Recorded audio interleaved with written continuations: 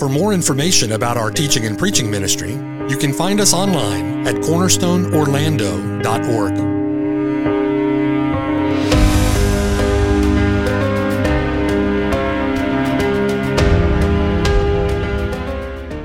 The following sermon has been brought to you by Cornerstone Orlando, making disciples for the glory of God.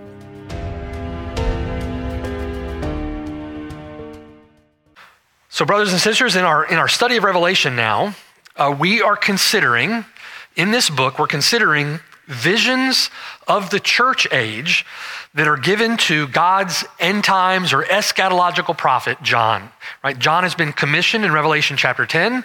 He's God's prophet to this age, as it were, as he's given visions then of these cycles, visions of events that take place during this age, an age in which we currently live. It's an age that comprises the first coming of the Lord Jesus Christ until his return.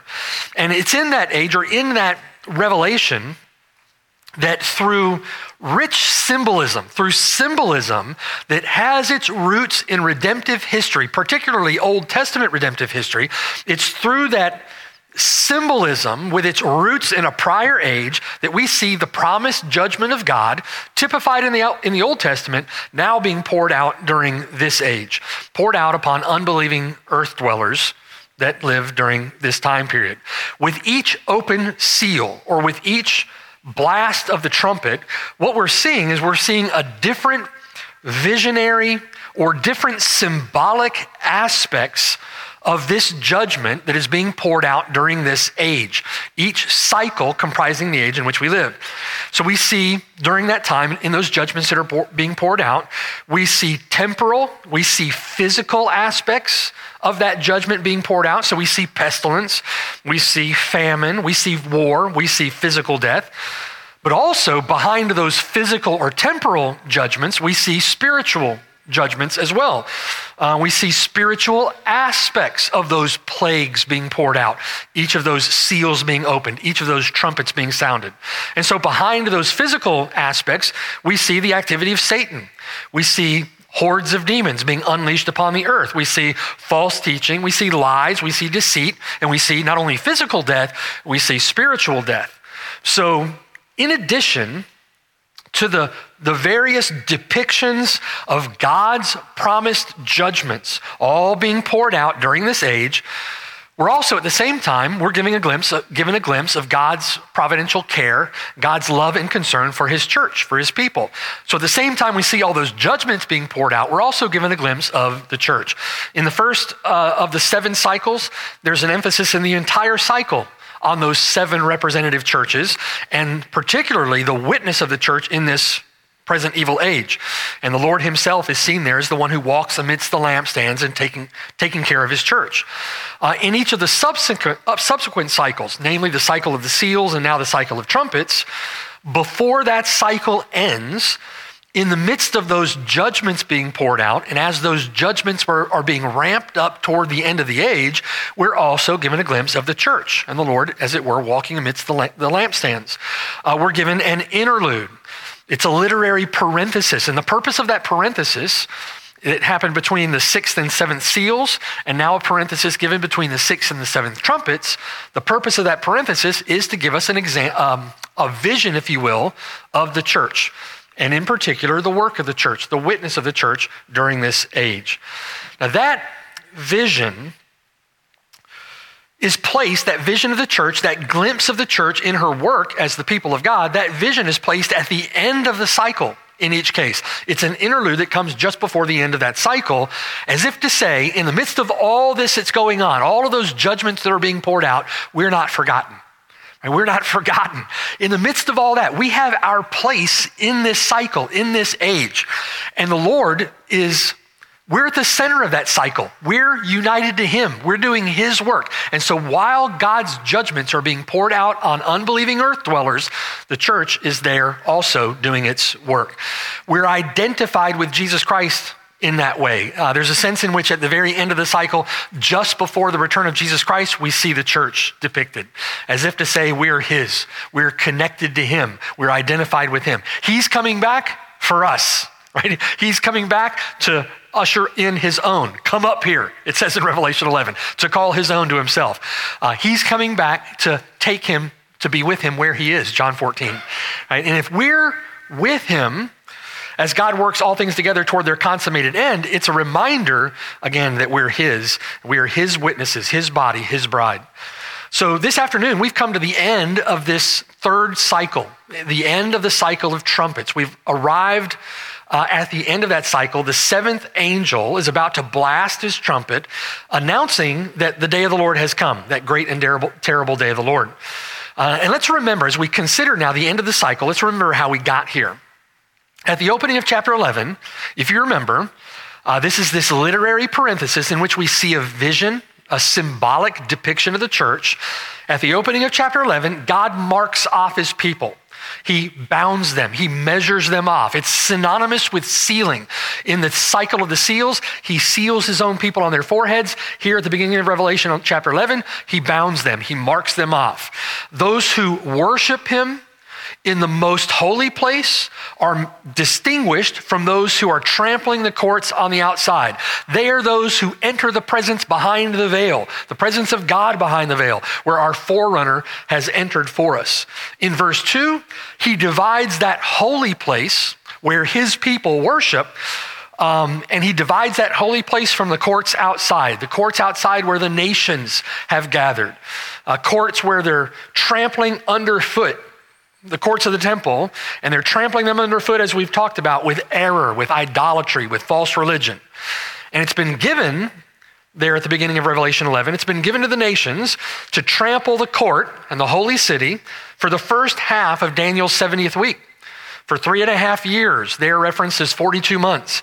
And it's been given to the Lord's witnesses there to be witnesses against them for the first half of Daniel's 70th week for 3.5 years or 1,260 days. So we see these references to the prophecy of Daniel. And again, to remember, in recording these visions that are given to the Apostle John, John is taking his ink pen, as it were, and dipping his pen in the ink of the Old Testament to write what he sees in Revelation, to write about the visions, the things that he's seeing and hearing. So a lot of this is pulling from the Old Testament. So to understand Revelation, in order to understand this vision, this revelation, you have to understand your Old Testament. We have to be able to understand that portion of our Bible. And the more that we understand Old Testament, the more that we can understand Revelation. So then in verses 4 through 6, the Lord's witnesses, they go out in the power and in the spirits of the prophets who went before them. We see language there related to Moses, to Elijah, to Jeremiah, to Ezekiel. And they're empowered by God to accomplish their task. They're preserved by God through tribulation, that tribulation persecution that inevitably accompanies their task, and they're assured by God that their witness is accomplishing all that God intends through it. He is at work through their witness, right? In everything that we do, God is at work accomplishing his ends. That should be very encouraging to us as we go out and witness for the Lord Jesus Christ. As we live as witnesses for the Lord Jesus Christ, our witness, our life, our testimony, our example is not in vain. Our preaching is not in vain. Our work is not in vain. God is accomplishing everything that he intends through the lives, through the witness of his church, his people. He is accomplishing all that he intends to accomplish. We shouldn't be discouraged in the work that he's given us to do, or in our weakness, often our failure to do it well, right? We shouldn't be discouraged. God is the one who is at work through it. Now, there will come a time, we see it in Revelation 11, at which they will complete their work, at which they will complete their witness, and their testimony will, in effect, come to an end. So in verses 7 through 10, then, this section of text describes a period of severe tribulation at the end of the age. In the words of our Lord, from Matthew 24 on the Mount of Olives, there will be great tribulation, such as not been since the beginning of the world until this time, no, nor ever shall be. All of the trouble, all the difficulty, all the adversity, all the tribulation is ramping up. Right? What we experience is what our Lord describes as the beginning of sorrows, literally the beginning of birth pangs, the beginning of contractions, if you will. And those contractions are going to increase in frequency and in severity until the birth of a new age, as it were, at the end. There will be great tribulation. The Lord says, unless those days were shortened, no flesh would be saved, but for the sake of the elect, those days will be shortened. Well, it's a period of great tribulation in Revelation 11 that represents the second half of Daniel's 70th week. And here it's a shortened period, represented in Revelation 11 as 3.5 days. Right? It fits what the Lord is saying in Matthew 24. Days in which an ascending beast makes war with them, overcomes them, and kills them. They are days in which this world gloats over them, heaps scorn and derision upon them. Days in which it would appear that this world, that unbelieving earth dwellers, gain some great victory over them. However, verses 11 through 13, and again, borrowing from our Lord's description in Matthew 24, the Lord says immediately after the tribulation of those days, we're talking about the very end of the age. After the tribulation of those days, the sun will be darkened. The moon will not give its light. The stars will fall from heaven. The powers of the heavens will be shaken. Then the sign of the Son of Man will appear in heaven. Then all the tribes of the earth will mourn, and they will see the Son of Man coming in the clouds of heaven with power and great glory. And he will send his angels with the sound of a great trumpet. They will gather together his elect from the four winds, from one end of heaven to the other. In the words of Revelation chapter 11, verse 12, they heard a loud voice from heaven saying, "Come up here." And they ascended to heaven in a cloud, and their enemies saw them. Now, all this is described to John as the second in a series of 3 woes. Verse 14, the second woe is past. Upon a completion of that tribulation, that great tribulation, the second woe is past. Behold, the third woe is coming quickly. Won't be long now, in other words. It's coming post-haste, right? So the third of these 3 woes then is represented by the blast of the 7th trumpet. If you remember, these 3 woes were pronounced by an angel in chapter 8, verse 13. Just flip the page back to the left and look at chapter 8, verse 13. After the blast of the 4th trumpet, the angel said, or John says in verse 13, I looked and I heard an angel flying through the midst of heaven, saying with a loud voice, "Woe, woe, woe to the inhabitants of the earth, because of the remaining blasts of the trumpet of the 3 angels who are about to sound." So if we put that in context, we've had the blast of 4 trumpets, 3 trumpets remain. Okay, 4 plus 3 equals 7, 7 trumpets total. Okay, we don't need Josh Dodge to do that math for us, we can do that. We know there are 3 trumpets left. The 3 woes correspond to those 3 trumpets. The 3 woes are 3 exclamations, if you will, or expressions of misery. They're expressions of horror. They correspond to those judgments that are being poured out under the last 3 trumpets. As the trumpets are blasted, these 3 woes, these 3 events of judgment are being poured out upon unbelieving earth dwellers, and each woe is a pronouncement of the severe anguish, the severe misery. The word is literally ooai, ooai, ooai. It's an exclamation, an interjection of misery and of woe, and each of those proclamations associated with the last of 3 trumpets. Now, if you remember, the first of those severe horrors occurred under the 5th trumpet in chapter 9, verse 1.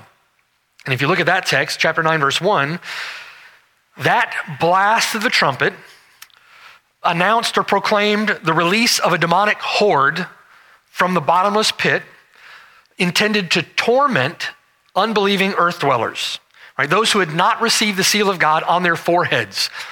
Darkness proceeds or pours forth out of the pit. Darkness like a cloud falls upon the earth, and demons are seen coming out of this dark cloud like a bunch of scorpions, right? It's a spiritual horde. It's a spiritual darkness out of the pit, and it's a spiritual torment. These things are symbolic. Hopelessness and despair. In other words, right? This darkness representing spiritual error, false religion. It's a spiritual torment, godless ideologies.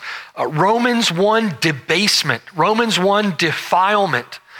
Revelation 9 describes it as a torment upon unbelievers.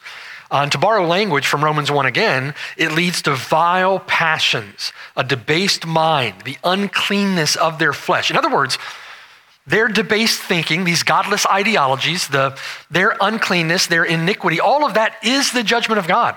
It is the judgment of God. When you look around us today, we don't have to look at current political events and geopolitical things happening around the globe to try to interpret what Revelation is saying. You just have to look around us in everyday life. We see the judgment of God poured out everywhere, all over the place, all the time. The fact that since, for example, Roe v. Wade became a thing in this country, the fact that there's been 60 million babies murdered by the plague of abortion is the judgment of God. It is the judgment of God. It's the sin of these people. It's the sin of unbelieving earth dwellers. But at the same time, their own sin, that culture of death, is the judgment of God. The Bible mentions as a judgment that God pours out pestilence. And we see a pestilence having been unleashed upon the earth in which just here recently, 1.5 million people were killed, right? We just went through that. Everybody wearing masks. That is the judgment of God. This is the wrath of God. To borrow language from Romans chapter 1, this is the wrath of God presently being revealed against all unrighteousness and ungodliness of men who suppress the truth in their unrighteousness. Let me give you one example. Among many, okay? The National Institutes of Health. The National Institutes of Health, by the way, is a government institution. So you can take whatever they say with a grain of salt. Consider the source, right? The National Institutes of Health published results of a study looking at the suicide rates and the suicidal behavior among transgender persons. They found, this is the National Institutes of Health, found that the suicide attempt rate among the transgender population ranges from 32 to 50%. Now think about that statistic for a moment.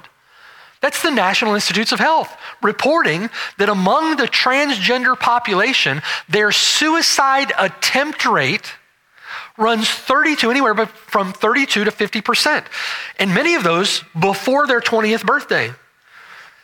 That's gender ideology represented. All right, that's what we would call today, what the scholars call today gender ideology. It's a perverse ideology. That perverse ideology is the fruit of a debased mind. That perverse ideology is the fruit of a defiled mind. And ultimately, that demonic darkness, those doctrines of demons, leads to torment. It leads to hopelessness. It leads to despair. It leads to 32 to 50% of transgender people attempting suicide, many of them before their 20th birthday. Now, the NIH, the National Institutes of Health, blames that suicide rate on external factors. Quote, gender-based victimization, discrimination, bullying, violence, being rejected by the family, friends, and community, harassment by an intimate partner, family members, police, and public, discrimination, ill treatment at healthcare systems are the major risk factors that influence that suicidal behavior among transgender persons, close quote. In other words, they're not going to look at the thinking. They're not going to look at the ideology. They're not going to look inward. That person, that transgender person, is not personally responsible in any way. The ideology is entirely harmless. That ideology, that way of thinking, is not responsible. It's not perverse in any way. And the transgendered person then is simply a victim. They're not responsible, they're a victim. Rather than looking at the ideology for what it is, looking at that way of thinking as a symptom of a debased mind or defiled way of thinking, and looking inward at what is causing the torment, namely looking at sin as the cause of torment. We look at external factors and blame them. All the while, right, instead of seeing rightly that the demonic darkness inherent in that ideology is the source of their torment, it's in that state of mind that the message of God's witnesses in Revelation 11, for example, is seen as the source of their torment. Right? When somebody comes along and says, gender's not fluid, God made them at the beginning, male and female, right? And that in following the Lord, there's joy and there's peace, right? It's truth for a reason. Truth has its source in God, God who is all good, omnibenevolent, God who knows what is good for us. Right? God has withheld no good thing. God is good. And so rather than looking at God as good, looking at that ideology as the source of their torment, what do? They look at the message of God's witnesses as the source of their torment.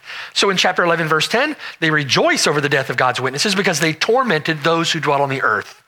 And it's that message that is a torment. It's truth that is a torment to those who are believing the lie.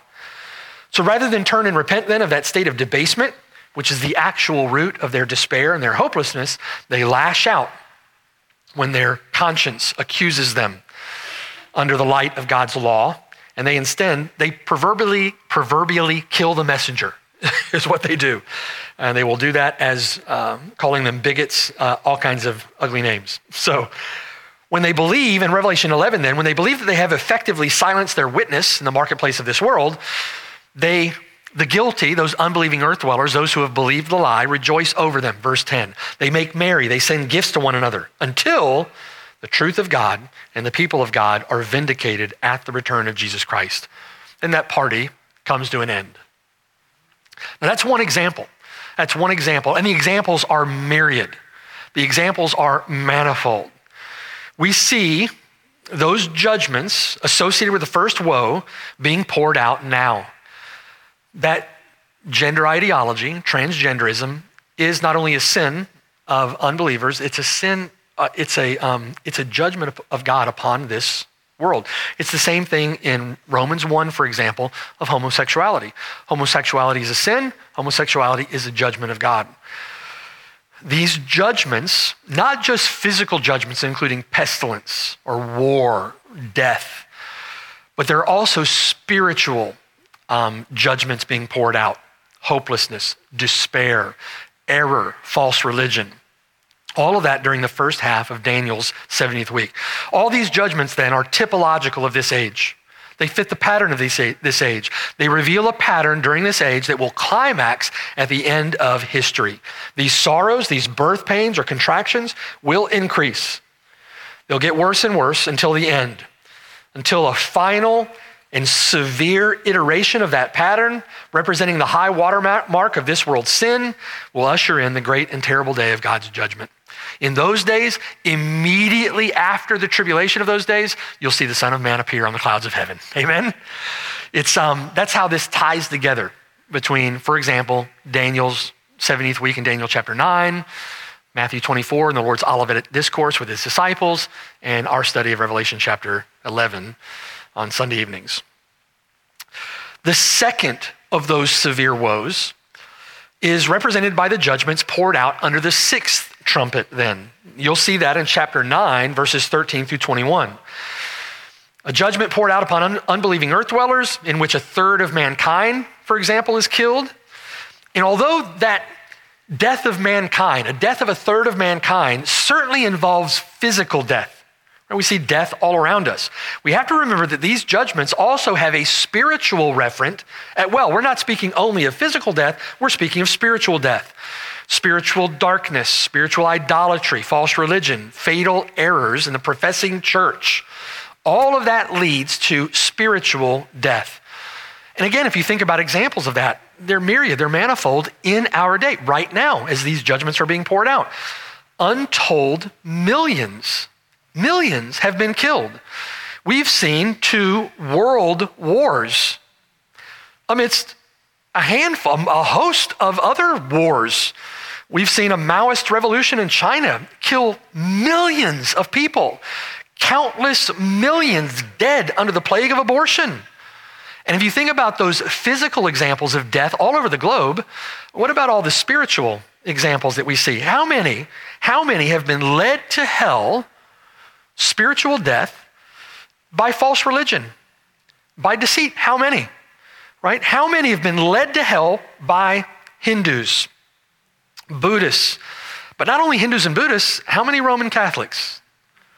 How many Roman Catholics? How many have died resting in the notion that they asked Jesus into their heart, rather than truly resting in the person and work of Jesus Christ? How many? How many have been led down a primrose path, that broad path that leads to destruction? How many have walked that path to their own deaths, believing the lie? Untold told millions. It is the judgment of God. The judgment of God being poured out, Revelation chapter 11, during this age. Men willfully follow doctrines of demons. That's not an innocent mistake, mind you. To believe the lie is not an innocent mistake. We're guilty of believing the lie. Men willfully follow the doctrines of demons. Men willfully refuse to tear down the idolatrous high places, right? Where they worship under every high place and under every green tree. They refuse to tear down the high places they've erected in the court of the temple that they're trampling even now under their own feet. Those courts of the temple that are right around, up against, next to the most holy place. They stand outside the most holy place, presuming to worship God. And yet they're on the broad road which leads to destruction. Many, the Lord says in that day will say, Lord, Lord, who will not enter the kingdom of heaven. Instead of turning and trusting Jesus Christ in faith, chapter 9, verse 20, the rest of mankind who were not killed by these plagues did not repent of the works of their hands, that they should not worship demons and idols of gold, silver, brass, stone, and wood, which can neither see nor hear nor walk. And they did not repent of their murders or their sorceries or their sexual immorality or their thefts. No one seems to wake up and say to themselves, you know what? Things are such a wreck today. I think we're doing this wrong. There's something seriously wrong. And not only that, there's something seriously wrong with me. I'm in torment. I'm in despair. I have no hope. I don't know where I'm going to go when I die, right? Nobody wakes up to think about these things. They don't repent. The outpouring of those plagues should cause any reasonable person to say something is seriously wrong. It is the judgment of God being poured out on unbelieving earth dwellers. It's the judgment of God being poured out on this earth. And we see it all around us. We are immersed in it, as it were, as witnesses for the Lord Jesus Christ, as lights that shine in a dark place. Now, this is what Paul meant in Romans 1 when he describes the wrath of God as presently being revealed from heaven against all ungodliness and unrighteousness of men. This is what Paul is talking about. It's a present, ongoing outpouring of God's wrath. Everywhere you look, you see overwhelming and abundant evidence of the judgment of God. You see that wrath being revealed in the outpouring of these three woes. The culture of death here and abroad is the judgment of God. Our culture steeped in the worst forms of sexual perversion is the judgment of God. Pornography on demand, even among children now. Bankrupt schools, the loss of any moral compass, crime skyrocketing, anger, strife, contention at all-time highs. But even more devastating is the spiritual darkness coming out of the pit of false religion. And this is what Paul meant here in Romans 1, where he describes the unrighteous as suppressing the truth of God in their unrighteousness. He says they did not repent of the works of their hands. They did not repent of their murders or their sorceries or their sexual immorality or their thefts. We should be incredulous at that. You and I should be incredulous that we ever were so deceived, that we ever could look at things so wrongly. And it is by the grace of God that we see things differently now. If it weren't for the grace of God, I'd be in the same boat. Right? You'd be in the same difficulty, the same trouble. Revelation chapter 11, verse 14, the second woe is past. Behold, the third woe is coming quickly. Now, as we've seen, the events that unfold under the outpouring of the second woe, the blast of the sixth trumpet, those events bring us now to the very precipice of the end. We can see that or discern that from the chronology of our text. The end of this cycle in the book of Revelation now, it includes the second half of Daniel's 70th week. And that second half of Daniel's 70th week, including events that take place at the very end of redemptive history. In verse 11, John refers to the last 3.5 days, those days shortened for the sake of the elect. And it refers here during those last 3.5 days, at the end of those days, when those 3.5 days were completed, it refers to the resurrection of the church. Those events that we know take place in the future at the very end of the age. Verse 12, it refers to the rapture of the church. Come up here, right? As they ascend to heaven in a cloud. That's something that's going to take place at the very end of the age. Revelation chapter 11, verse 13. refers to that great earthquake again. We've seen that language before. It's language that has been indicative of the day of the Lord at the very end of the age. That language of an earthquake marks the beginning of the final judgment. Whenever God's going to pour out his judgments, we see it typologically in the Old Testament when God is going to judge a nation or is going to judge Israel. We see reference there often to an earthquake, the ground shaking, the sun not showing its light, right? Stars falling from the sky. All of those cosmic disturbances, that is typological language that points forward to ultimate and final judgment. In other words, what's being communicated in that is that the judgments being poured out are iterations in a pattern. This is a pattern, this is typological judgment, and it should point you forward to a final day of judgment in which all of these things actually come to pass, okay?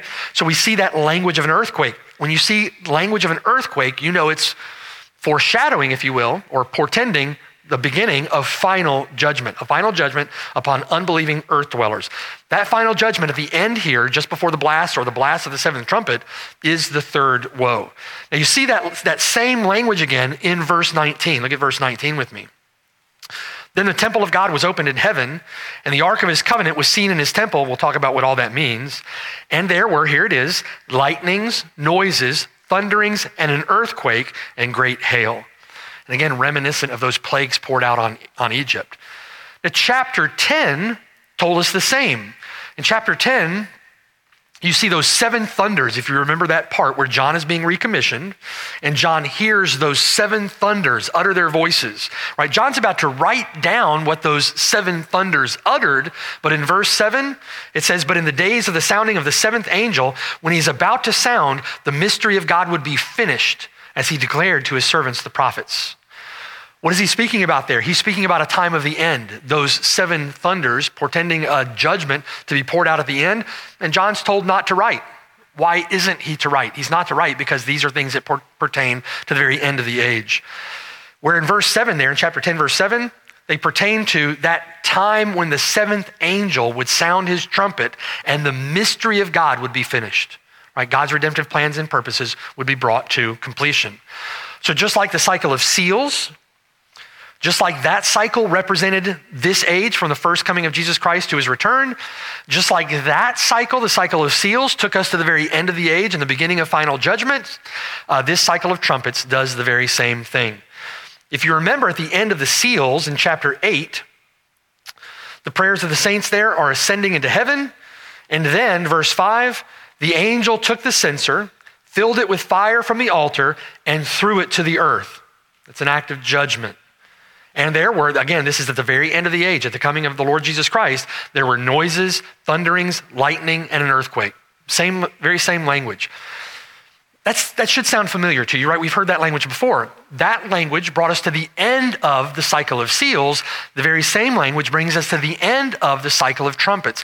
And if you put that together in your mind, it really helps you understand how the book of Revelation is written. There are these cycles, right? Each cycle deals with the time between the first coming and the second coming of the Lord Jesus Christ. And as you're looking at those cycles, you see a beginning and an end to each of those cycles, the end marked by this very language. There were noises, thunderings, lightnings, and an earthquake, and here, great hail.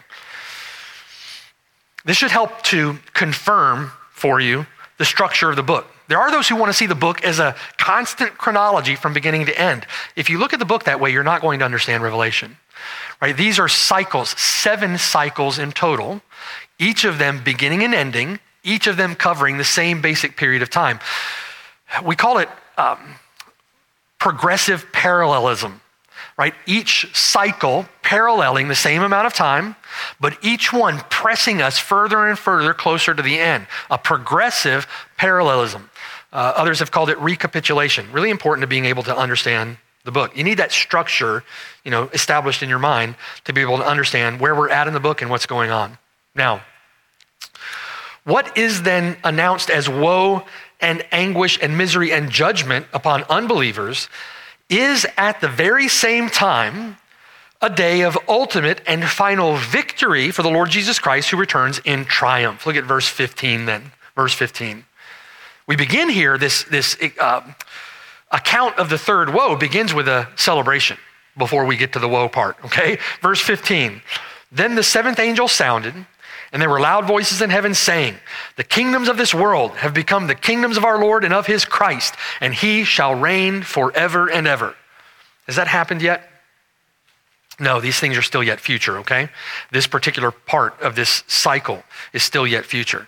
Now, certainly those loud voices proclaiming in heaven are the voices of angels, right? The angels are shouting in triumph. The kingdoms of this world have become the kingdoms of our Lord and of his Christ.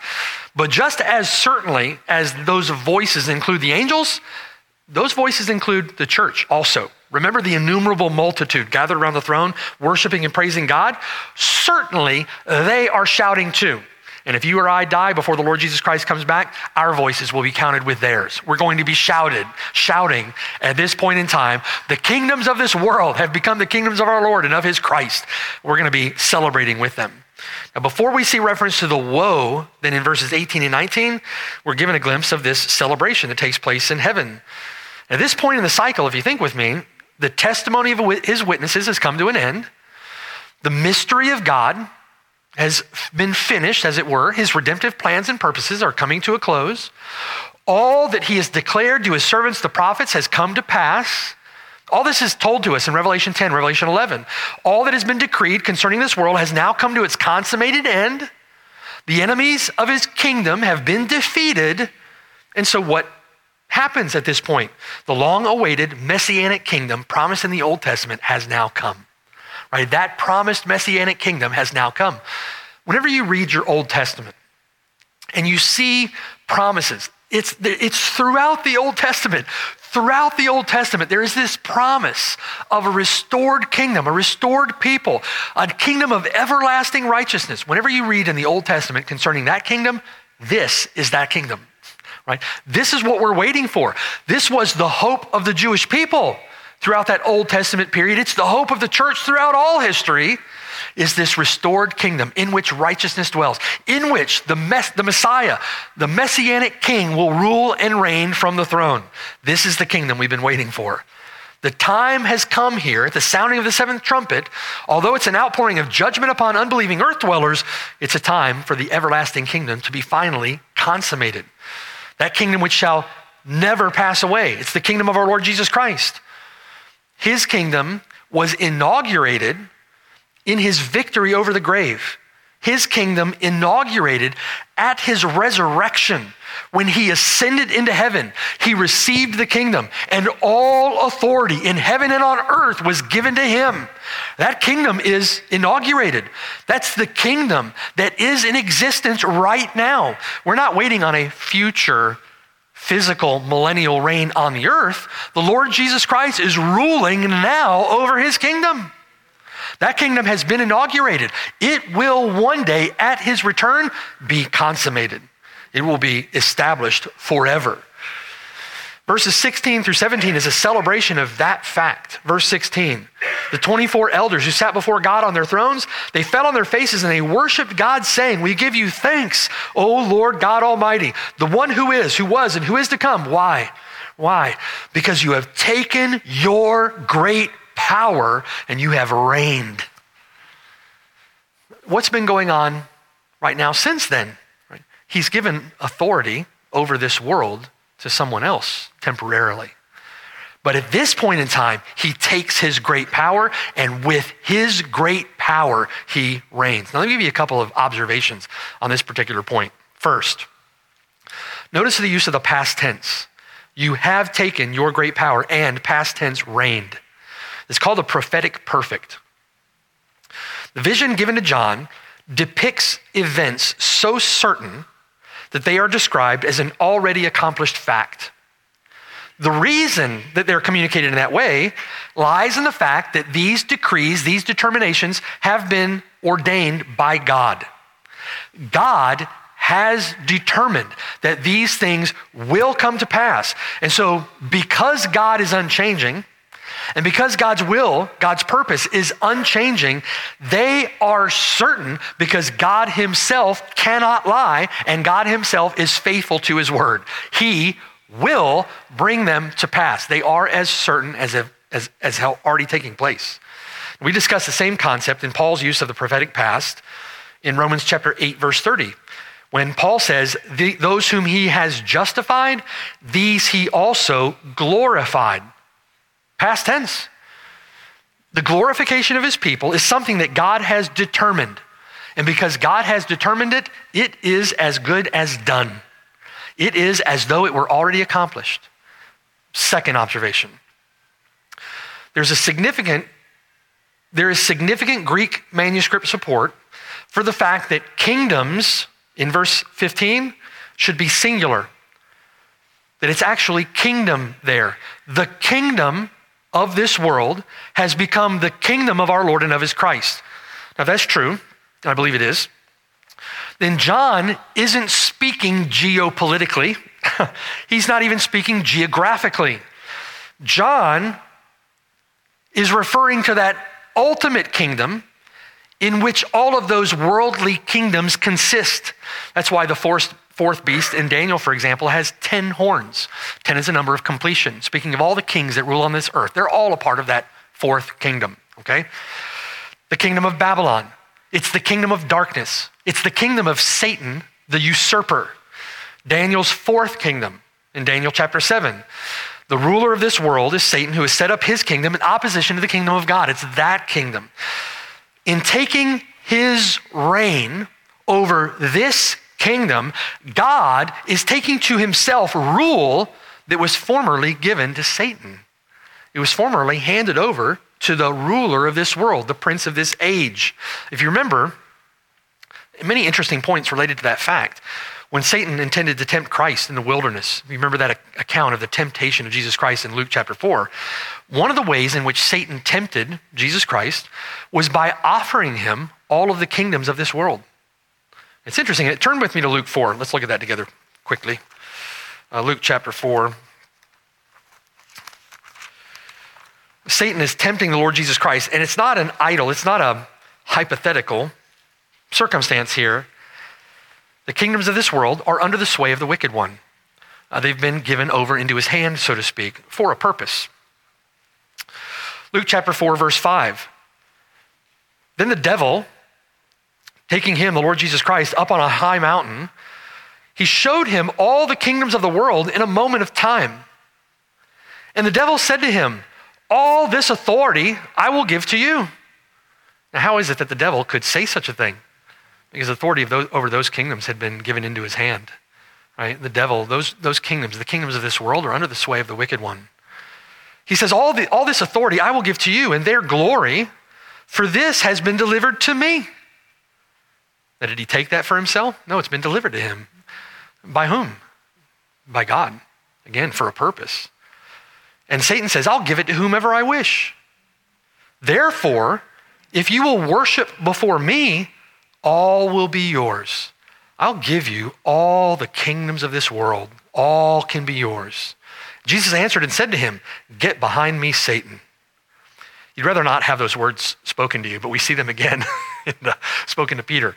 It's just awful, terrible words. Get behind me, Satan. For it is written, you shall worship the Lord your God, and him only you shall serve. So Satan had been given rule and authority over this world. This was no empty offer. Satan wanted the ultimate coup. He wanted the ultimate mutiny. He sought it by attempting to win over the Son of God. Now Satan, think with me, Satan had already won over the first Adam. So what happened in the garden? It was a mutiny. A mutiny. And Satan won over the first Adam. Satan's going to take his shot at the second, the last Adam, the great Adam. Satan was after the last Adam and all of his. Praise God that Jesus Christ does not give heed to coup attempts. Amen? Jesus Christ pays no attention to mutinies. You and I, brothers and sisters, we are by nature accomplices in this treachery. By nature, we were all born to that first Adam. By nature, children of our father the devil, sons of disobedience, children of wrath, as the rest. We are by nature accomplices to this treachery. We were born in sin. And when we were in sin, when we were rebels against the Lord Jesus Christ, like Satan, we assaulted the sovereignty and authority of God to rule and reign. We were members of that kingdom. We were members of the kingdom of darkness, citizens of hell. We were challenging God's rule. We are citizens of darkness when we belong to Satan, the usurper. It's in the gospel of his Son that God offers freely an invitation to enter the kingdom of the Son of his love. It's in the gospel that God invites us to acknowledge our rebellion against his kingdom, against his right to rule, and to turn from that rebellion, to put our faith in Jesus Christ before we die and become citizens of that kingdom forever. For those who place their faith and trust in Jesus Christ, he has delivered us from the power of darkness and conveyed us, transferred us into the kingdom of the Son of his love, in whom we have redemption through his blood, the forgiveness of sins.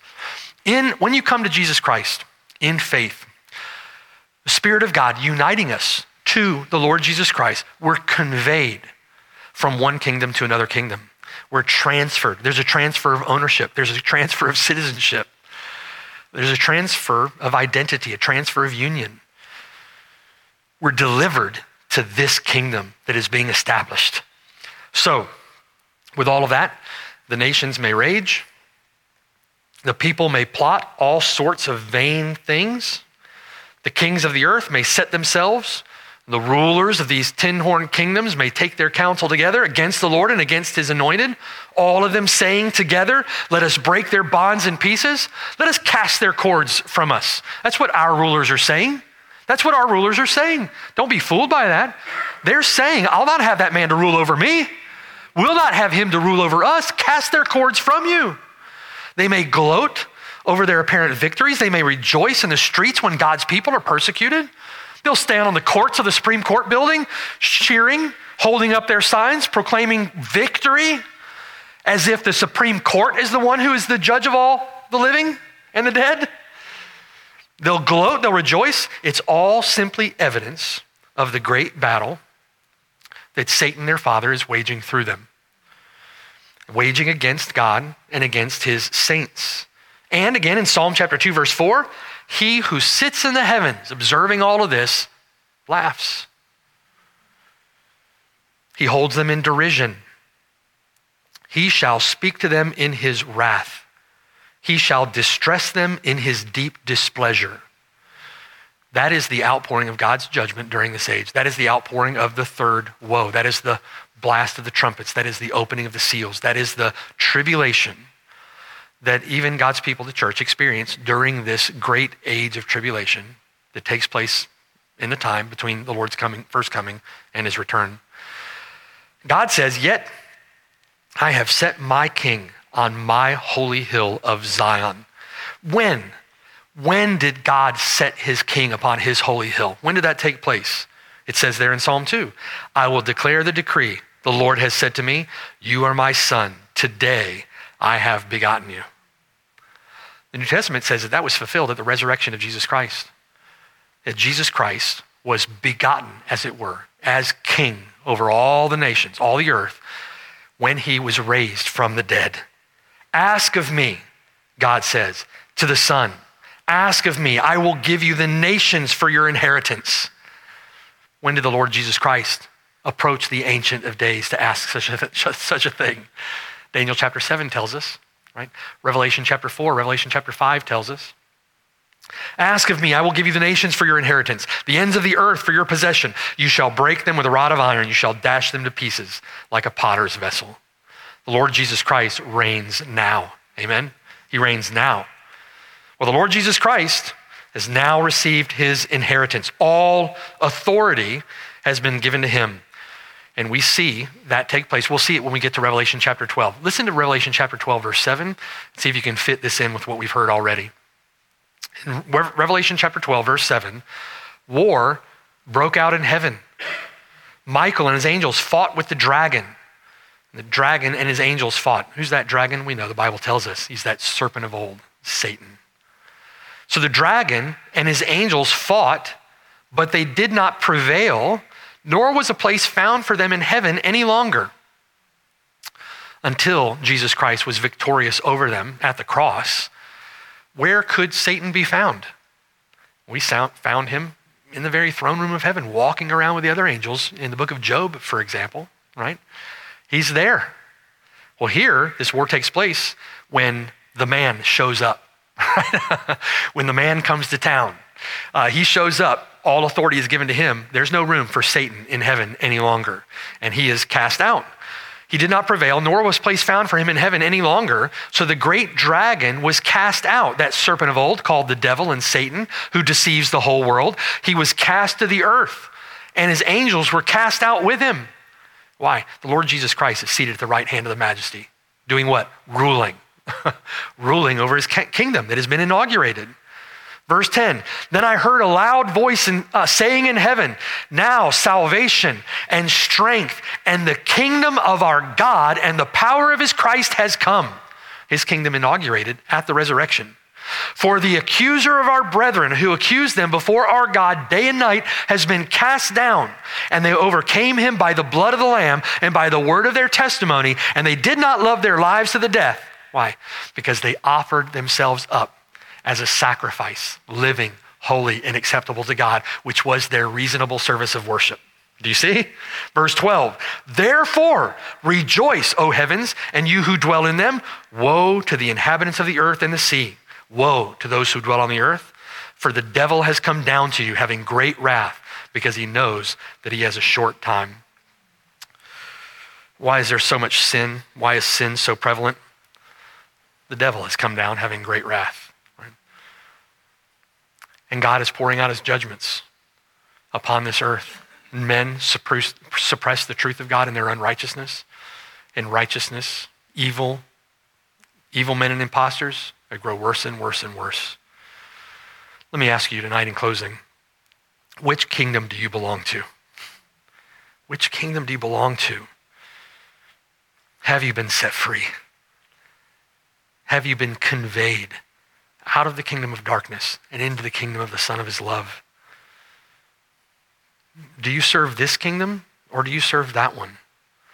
Where's your heart? Do you find enjoyment in this kingdom or that kingdom?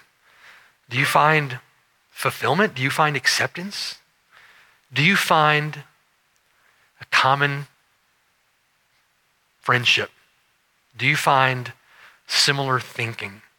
Do you find similar joys, similar desires, similar affections, similar hopes, similar aspirations? Do you find those in that kingdom? Or do you find them in his kingdom? Which kingdom do you belong to? Satan's kingdom? Or do you belong to the kingdom of our Lord Jesus Christ? Where is your treasure?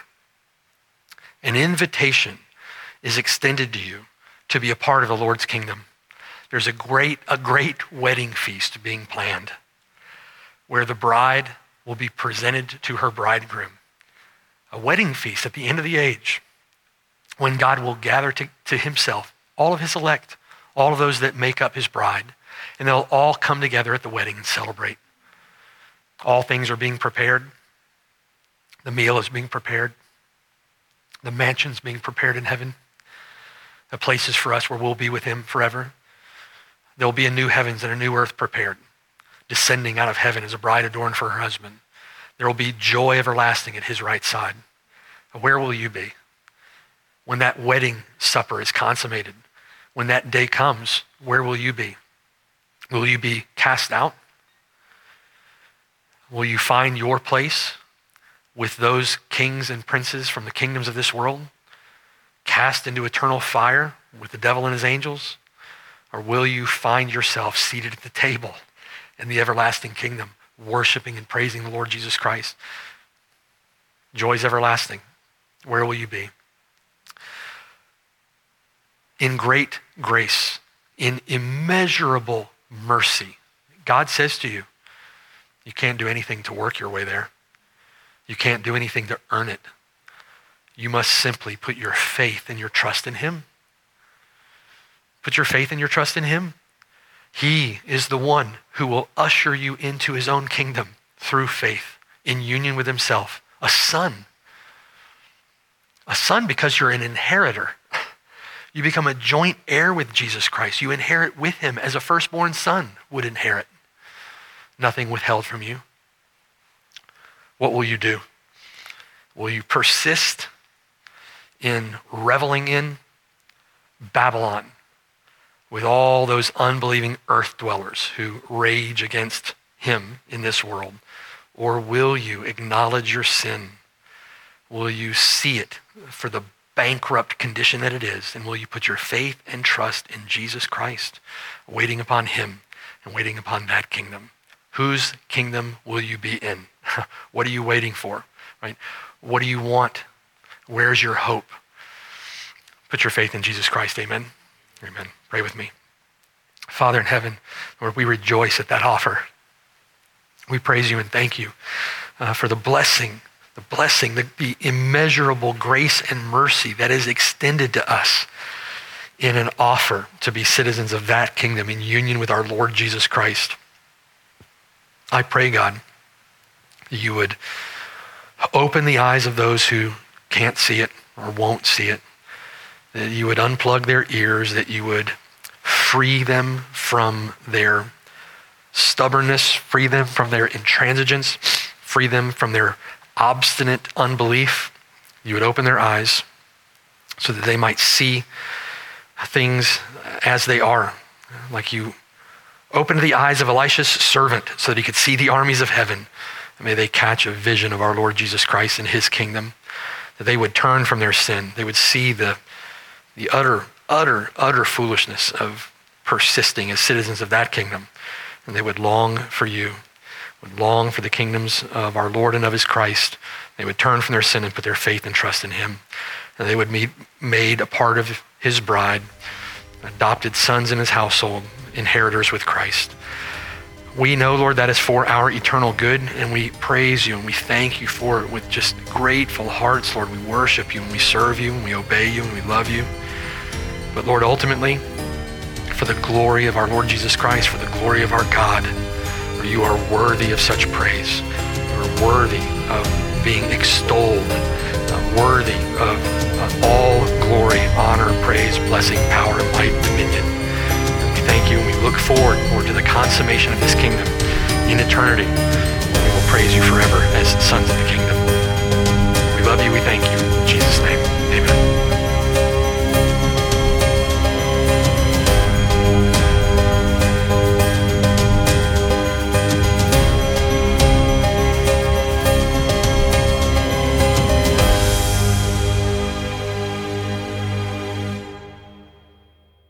Hello, and thanks for listening. My name is Mark Brashear, and I have the blessed privilege of serving with the saints at Cornerstone Church near Orlando, Florida. We're so grateful that you've connected with us through the sermon that you've just heard. For more information, visit us at cornerstoneorlando.org. Or better yet, come and see us on the Lord's Day at 3370 Snow Hill Road in Oviedo, Florida. We're just east of Orlando and about 15 minutes from the campus at UCF. It would be a joy to have you worship with us.